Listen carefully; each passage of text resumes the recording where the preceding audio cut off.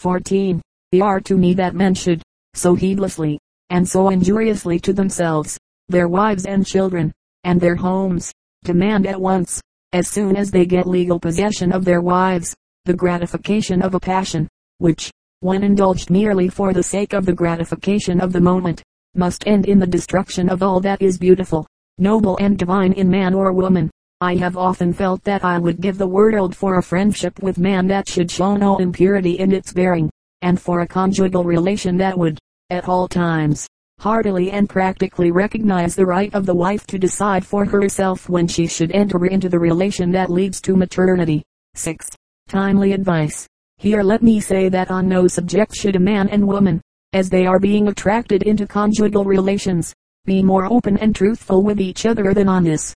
No woman, who would save herself and the man she loves from a desecrated and wretched home, should enter into the physical relations of marriage with a man until she understands what he expects of her as to the function of maternity, and the relation that leads to it.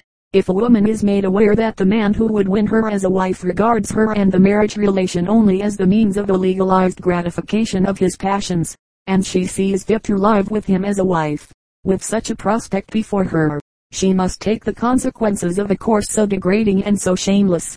If she sees fit to make an offering of her body and soul on the altar of her husband's sensuality, she must do it, but she has a right to know to what base uses her womanhood is to be put, and it is due to her, as well as to himself, that he should tell beforehand precisely what he wants and expects of her. Too frequently, man shrinks from all allusion, during courtship, to his expectations in regard to future passional relations. He fears to speak of them, lest he should shock and repel the woman he would win as a wife.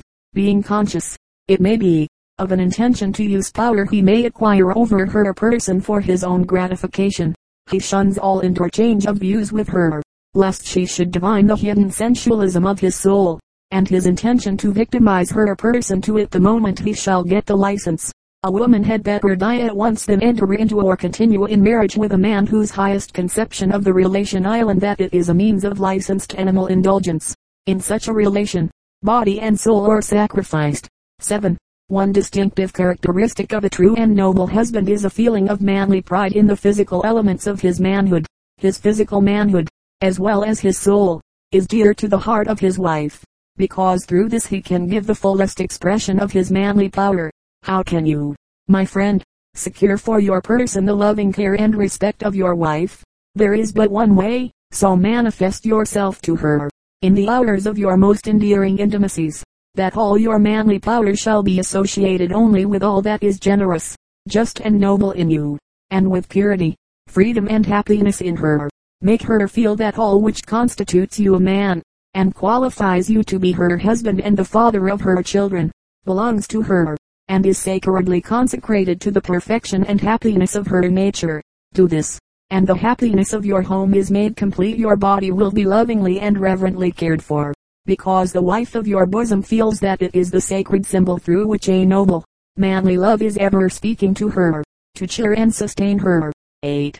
Woman is ever proud, and justly so, of the manly passion of her husband, when she knows it is controlled by a love for her, whose manifestations have regard only to her elevation and happiness. The power which, when bent only on selfish indulgence, becomes a source of more shame, degradation, disease and wretchedness, to women and to children and all other things put together, does but ennoble her, add grace and glory to her being, and concentrate and vitalize the love that encircles her as a wife when it is controlled by wisdom and consecrated to her highest growth and happiness, and that of her children. It lends enchantment to her person, and gives a fascination to her smiles, her words and her caresses, which ever breathe of purity and of heaven, and make her all lovely as a wife and mother to her husband and the father of her child. Manly passion is to the conjugal love of the wife like the sun to the rosebud, that opens its petals, and causes them to give out their sweetest fragrance and to display their most delicate tints, or like the frost, which chills and kills it ere it blossoms in its richness and beauty. 9. A diadem of beauty, maternity, when it exists at the call of the wife, and is gratefully received, but binds her heart more tenderly and devotedly to her husband, as the father of her child. He stands before her invested with new beauty and dignity, In receiving from him the germ of a new life, she receives that which she feels is to add new beauty and glory to her as a woman, and new grace and attraction to her as a wife. She loves and honors him, because he has crowned her with the glory of a mother. Maternity, to her, instead of being repulsive, is a diadem of beauty, a crown of rejoicing, and deep, tender, and self-forgetting are her love and reverence for him who has placed it on her brow. How noble, how august, how beautiful is maternity when thus bestowed and received. 10. Conclusion. Would you, then, secure the love and trust of your wife, and become an object of her ever-growing tenderness and reverence? Assure her, by all your manifestations, and your perfect respect for the functions of her nature, that your passion shall be in subjection of her wishes. It is not enough that you have secured in her heart respect for your spiritual and intellectual manhood. To maintain your self-respect in your relations with her, to perfect your growth and happiness as a husband, you must cause your physical nature to be tenderly cherished and reverenced by her in all the sacred intimacies of home. No matter how much she reverences your intellectual or your social power, if by reason of your uncalled for passional manifestations you have made your physical manhood disagreeable, how can you, in her presence, preserve a sense of manly pride and dignity as a husband? Health and disease, heredity and the transmission of diseases. 1. Bad habits. It is known that the girl who marries the man with bad habits, island in a measure, responsible for the evil tendencies which these habits have created in the children, and young people are constantly warned of the danger in marrying when they know they come from families troubled with chronic diseases or insanity. To be sure, the warnings have had little effect thus far in preventing such marriages, and it is doubtful whether they will, unless the prophecy of an extremist writing for one of our periodicals comes to pass, that the time is not far distant when such marriages will be a crime punishable by law. 2. Tendency in the right direction. That there is a tendency in the right direction must be admitted, and is perhaps most clearly shown in some of the articles on prison reform.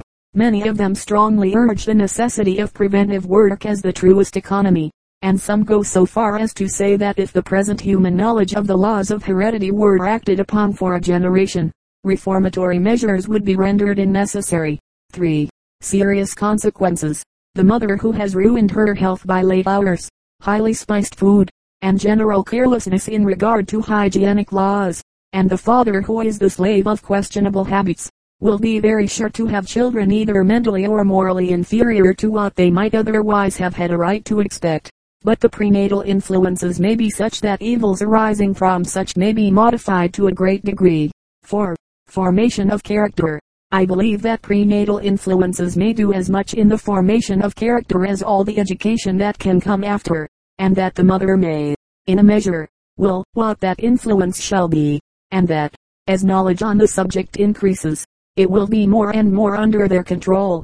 In that, as in everything else, things that would be possible with one mother would not be with another, and measures that would be successful with one would produce opposite results from the other.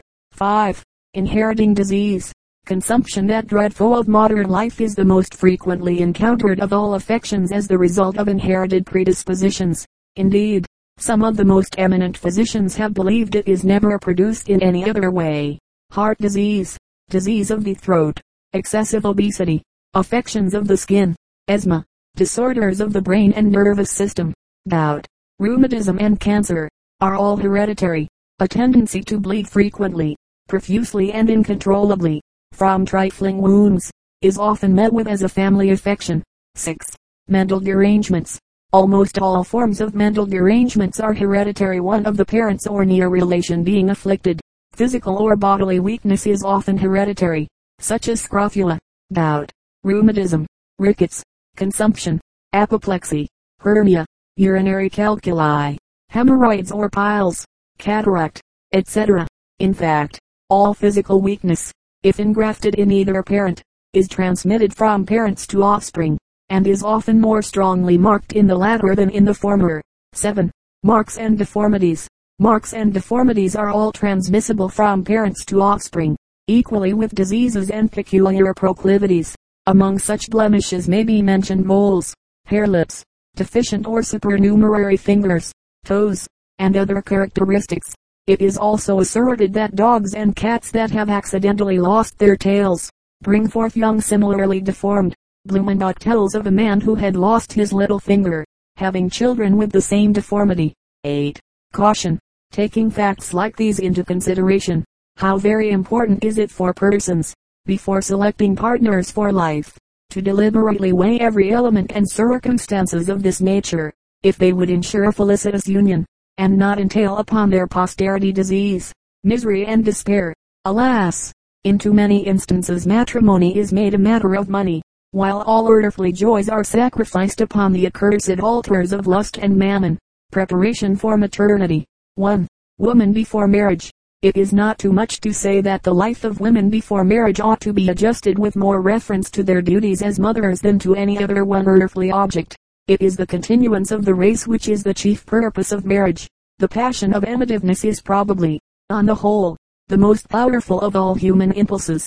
Its purpose, however, is rather to subserve the object of continuing the species, than merely its own gratification. 2. Exercise. Girls should be brought up to live much in the open air, always with abundant clothing against wet and cold. They should be encouraged to take much active exercise, as much, if they want to, as boys. It is as good for little girls to run and jump, to ramble in the woods, to go boating, to ride and drive, to play and have fun generally, as for little boys. 3. Preserve the sight. Children should be carefully prevented from using their eyes to read or write, or in any equivalent exertion, either before breakfast, by dim daylight, or by artificial light. Even school studies should be such that they can be dealt with by daylight. Lessons that cannot be learned without lamplight study are almost certainly excessive. This precaution should ordinarily be maintained until the age of puberty is reached. 4. Bathing.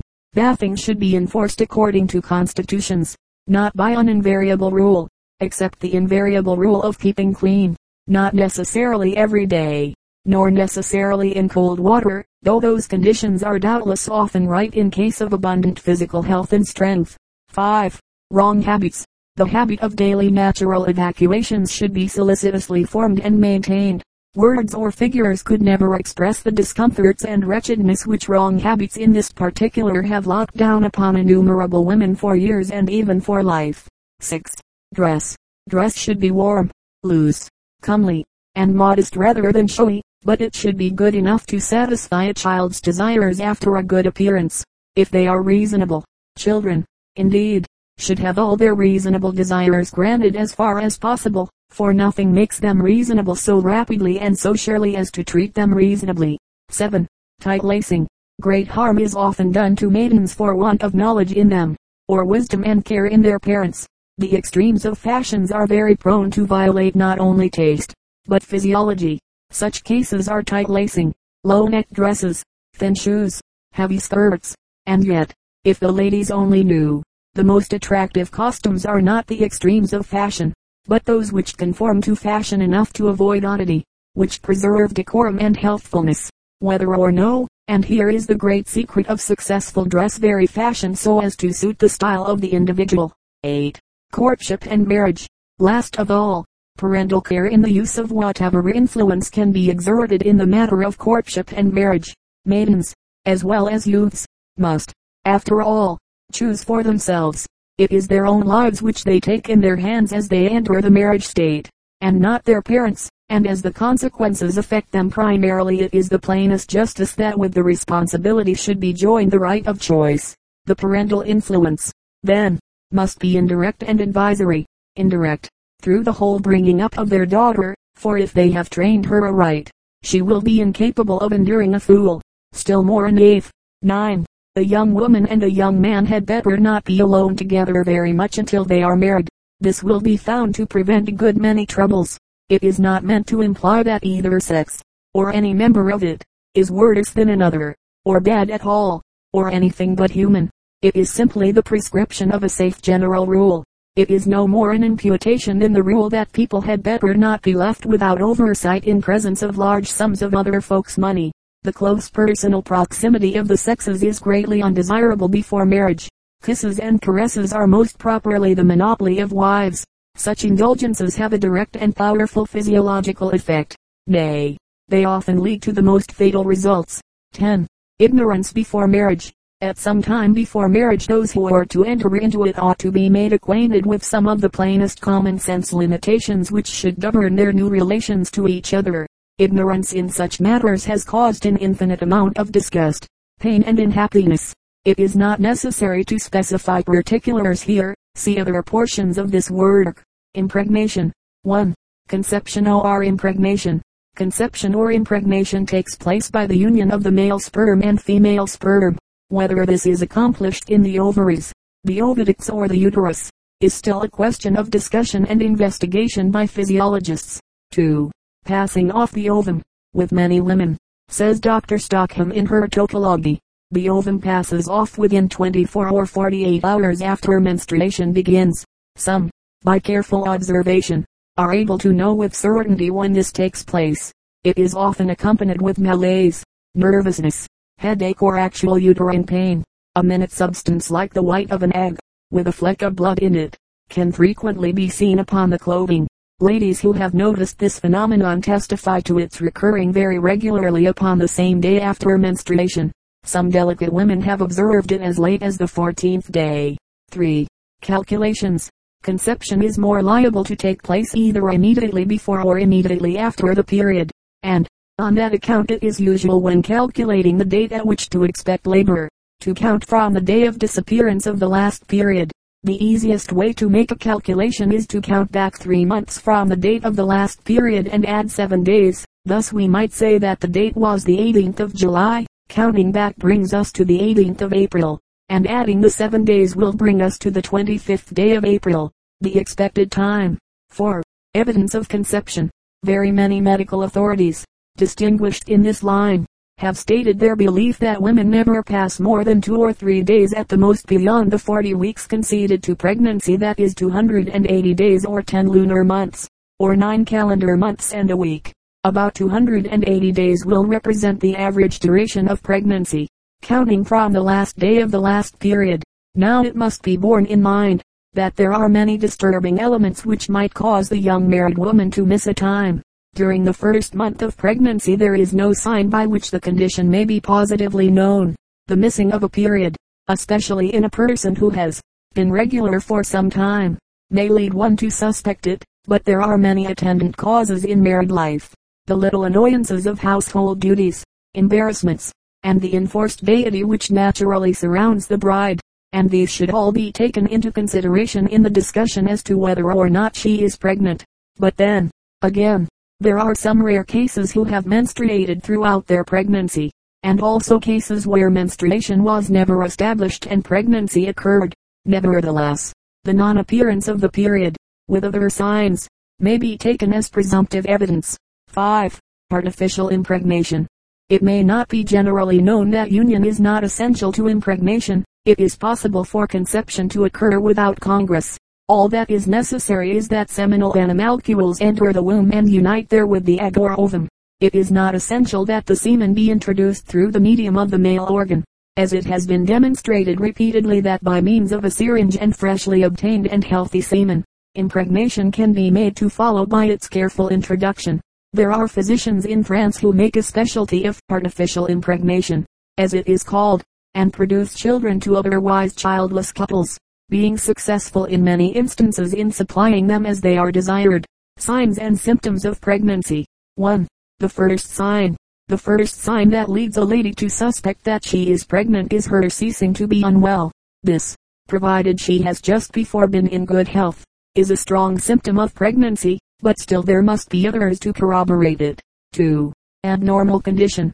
Occasionally, women menstruate during the entire time of gestation. This, without doubt, is an abnormal condition, and should be remedied, as disastrous consequences may result. Also, women have been known to bear children who have never menstruated. The cases are rare of pregnancy taking place where menstruation has never occurred, yet it frequently happens that women never menstruate from one pregnancy to another. In these cases this symptom is ruled out for diagnostic purposes. 3. May proceed from other causes. But a ceasing to be unwell may proceed from other causes than that of pregnancy, such as disease or disorder of the womb or of other organs of the body, especially of the lungs. It is not by itself alone entirely to be depended upon, although, as a single sign, it island especially if the patient be healthy. One of the most reliable of all the other signs of pregnancy. 4. Morning sickness. If this does not arise from a disordered stomach, it is a trustworthy sign of pregnancy. A lady who has once had morning sickness can always for the future distinguish it from each and from every other sickness. It is a peculiar sickness, which no other sickness can simulate. Moreover, it is emphatically a morning sickness, the patient being, as a rule, for the rest of the day entirely free from sickness or from the feeling of sickness. 5. A third symptom. A third symptom is shooting, throbbing and lancinating pains in and enlargement of the breasts, with soreness of the nipples, occurring about the second month. In some instances, after the first few months, a small quantity of watery fluid or a little milk may be squeezed out or them. This latter symptom, in a first pregnancy, is valuable, and can generally be relied on as fairly conclusive of pregnancy. Milk in the breast, however small it may be in quantity, especially in a first pregnancy, is a reliable sign, indeed, we might say, a certain sign, of pregnancy. 6. A dark brown areola or mark around the nipple is one of the distinguishing signs of pregnancy, more especially of a first pregnancy. Women who have had large families, seldom, even when they are not pregnant, lose this mark entirely, but when they are pregnant it is more intensely dark, the darkest brown, especially if they be brunettes. 7. Quickening. Quickening is one of the most important signs of pregnancy, and one of the most valuable, as at the moment it occurs, as a rule, the motion of the child is first felt, whilst, at the same time, there is a sudden increase in the size of the abdomen. Quickening is a proof that nearly half the time of pregnancy has passed. If there be liability to miscarry, quickening makes matters more safe, as there is less likelihood of a miscarriage after than before it. A lady at this time frequently feels faint or actually faints away. She is often giddy, or sick, or nervous, and in some instances even hysterically, although, in rare cases, some women do not even know the precise time when they quicken. 8. Increased size and hardness of the abdomen. This is very characteristic of pregnancy. When a lady is not pregnant the abdomen is soft and flaccid. When she is pregnant, and after she has quickened, the abdomen, over the region of the womb, is hard and resisting. 9. Excitability of mind. Excitability of mind is very common in pregnancy, more especially if the patient be delicate. Indeed, excitability is a sign of debility, and requires plenty of good nourishment, but few stimulants. 10. Eruptions on the skin, principally on the face, neck, or throat, are telltales of pregnancy, and to an experienced matron, publish the fact that an acquaintance thus marked is pregnant. 11. The fetal heart. In the 5th month there is a sign which, if detected, furnishes indubitable evidence of conception, and that is the sound of the child's heart. If the ear be placed on the abdomen, over the womb, the beating of the fetal heart can sometimes be heard quite plainly, and by the use of an instrument called the stethoscope, the sounds can be still more plainly heard. This is a very valuable sign, inasmuch as the presence of the child is not only ascertained, but also its position, and whether there are twins or more. Illustration: Baby Elizabeth, brought into the world by the twilight sleep method. It robs childbearing of most of its terrors. Diseases of pregnancy. 1. Costive state of the bowels. A costive state of the bowels is common in pregnancy. A mild laxative is therefore occasionally necessary.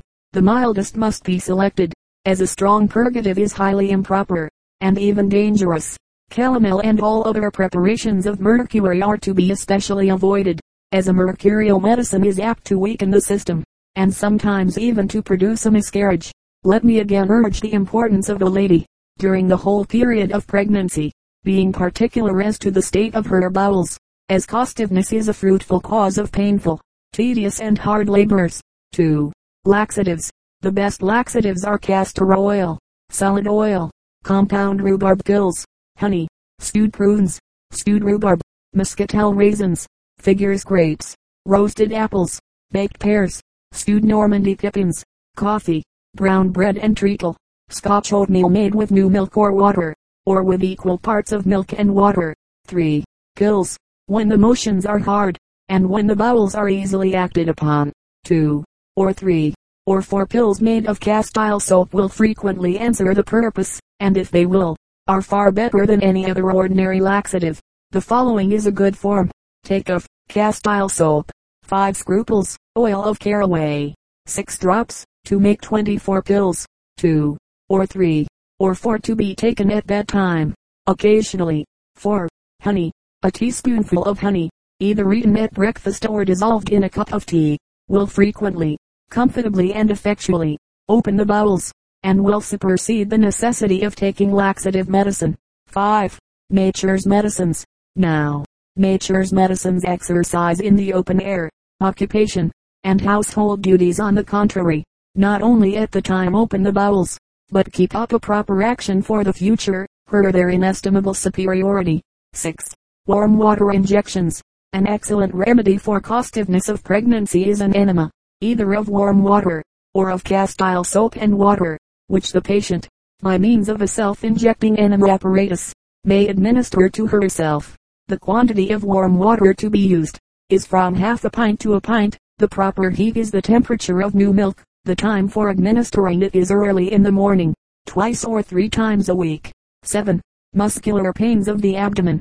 The best remedy is an abdominal belt constructed for pregnancy, and adjusted with proper straps and buckles to accommodate the gradually increasing size of the womb.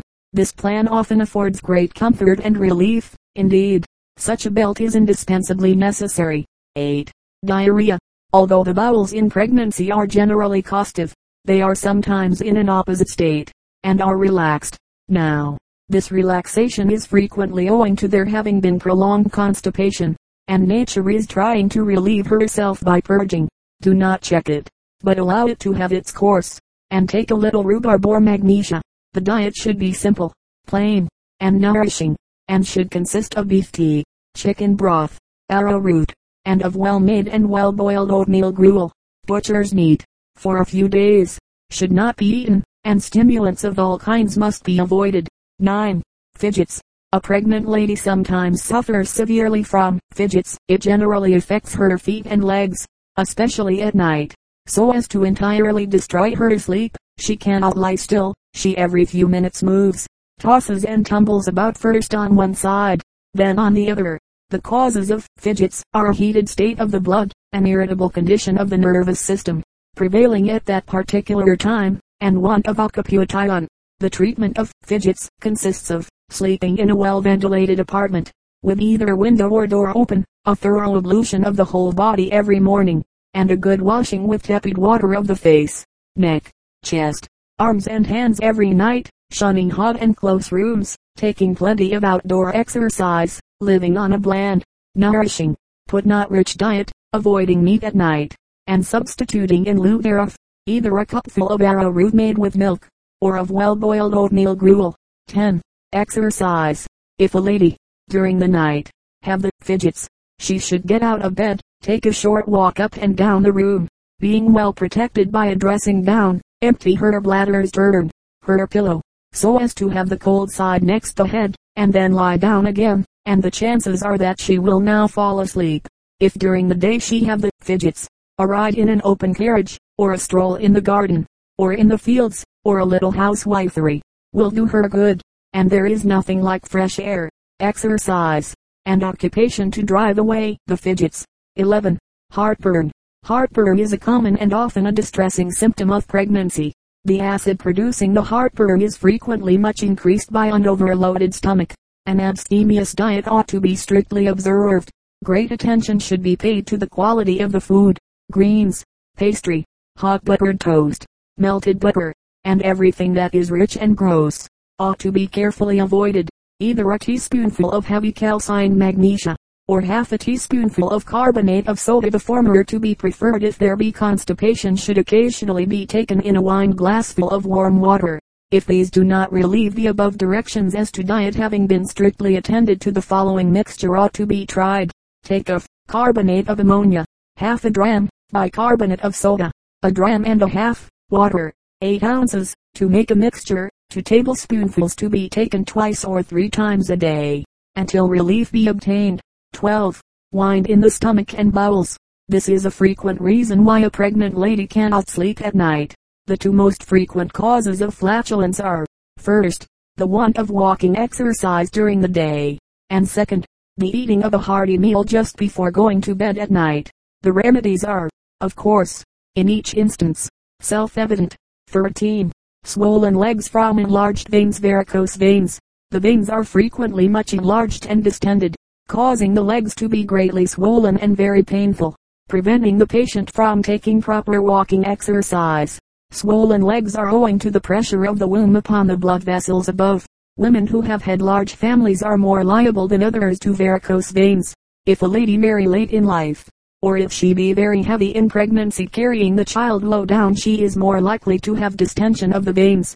The best plan will be for her to wear during the day an elastic stocking, which ought to be made on purpose for her, in order that it may properly fit the leg and foot. 14.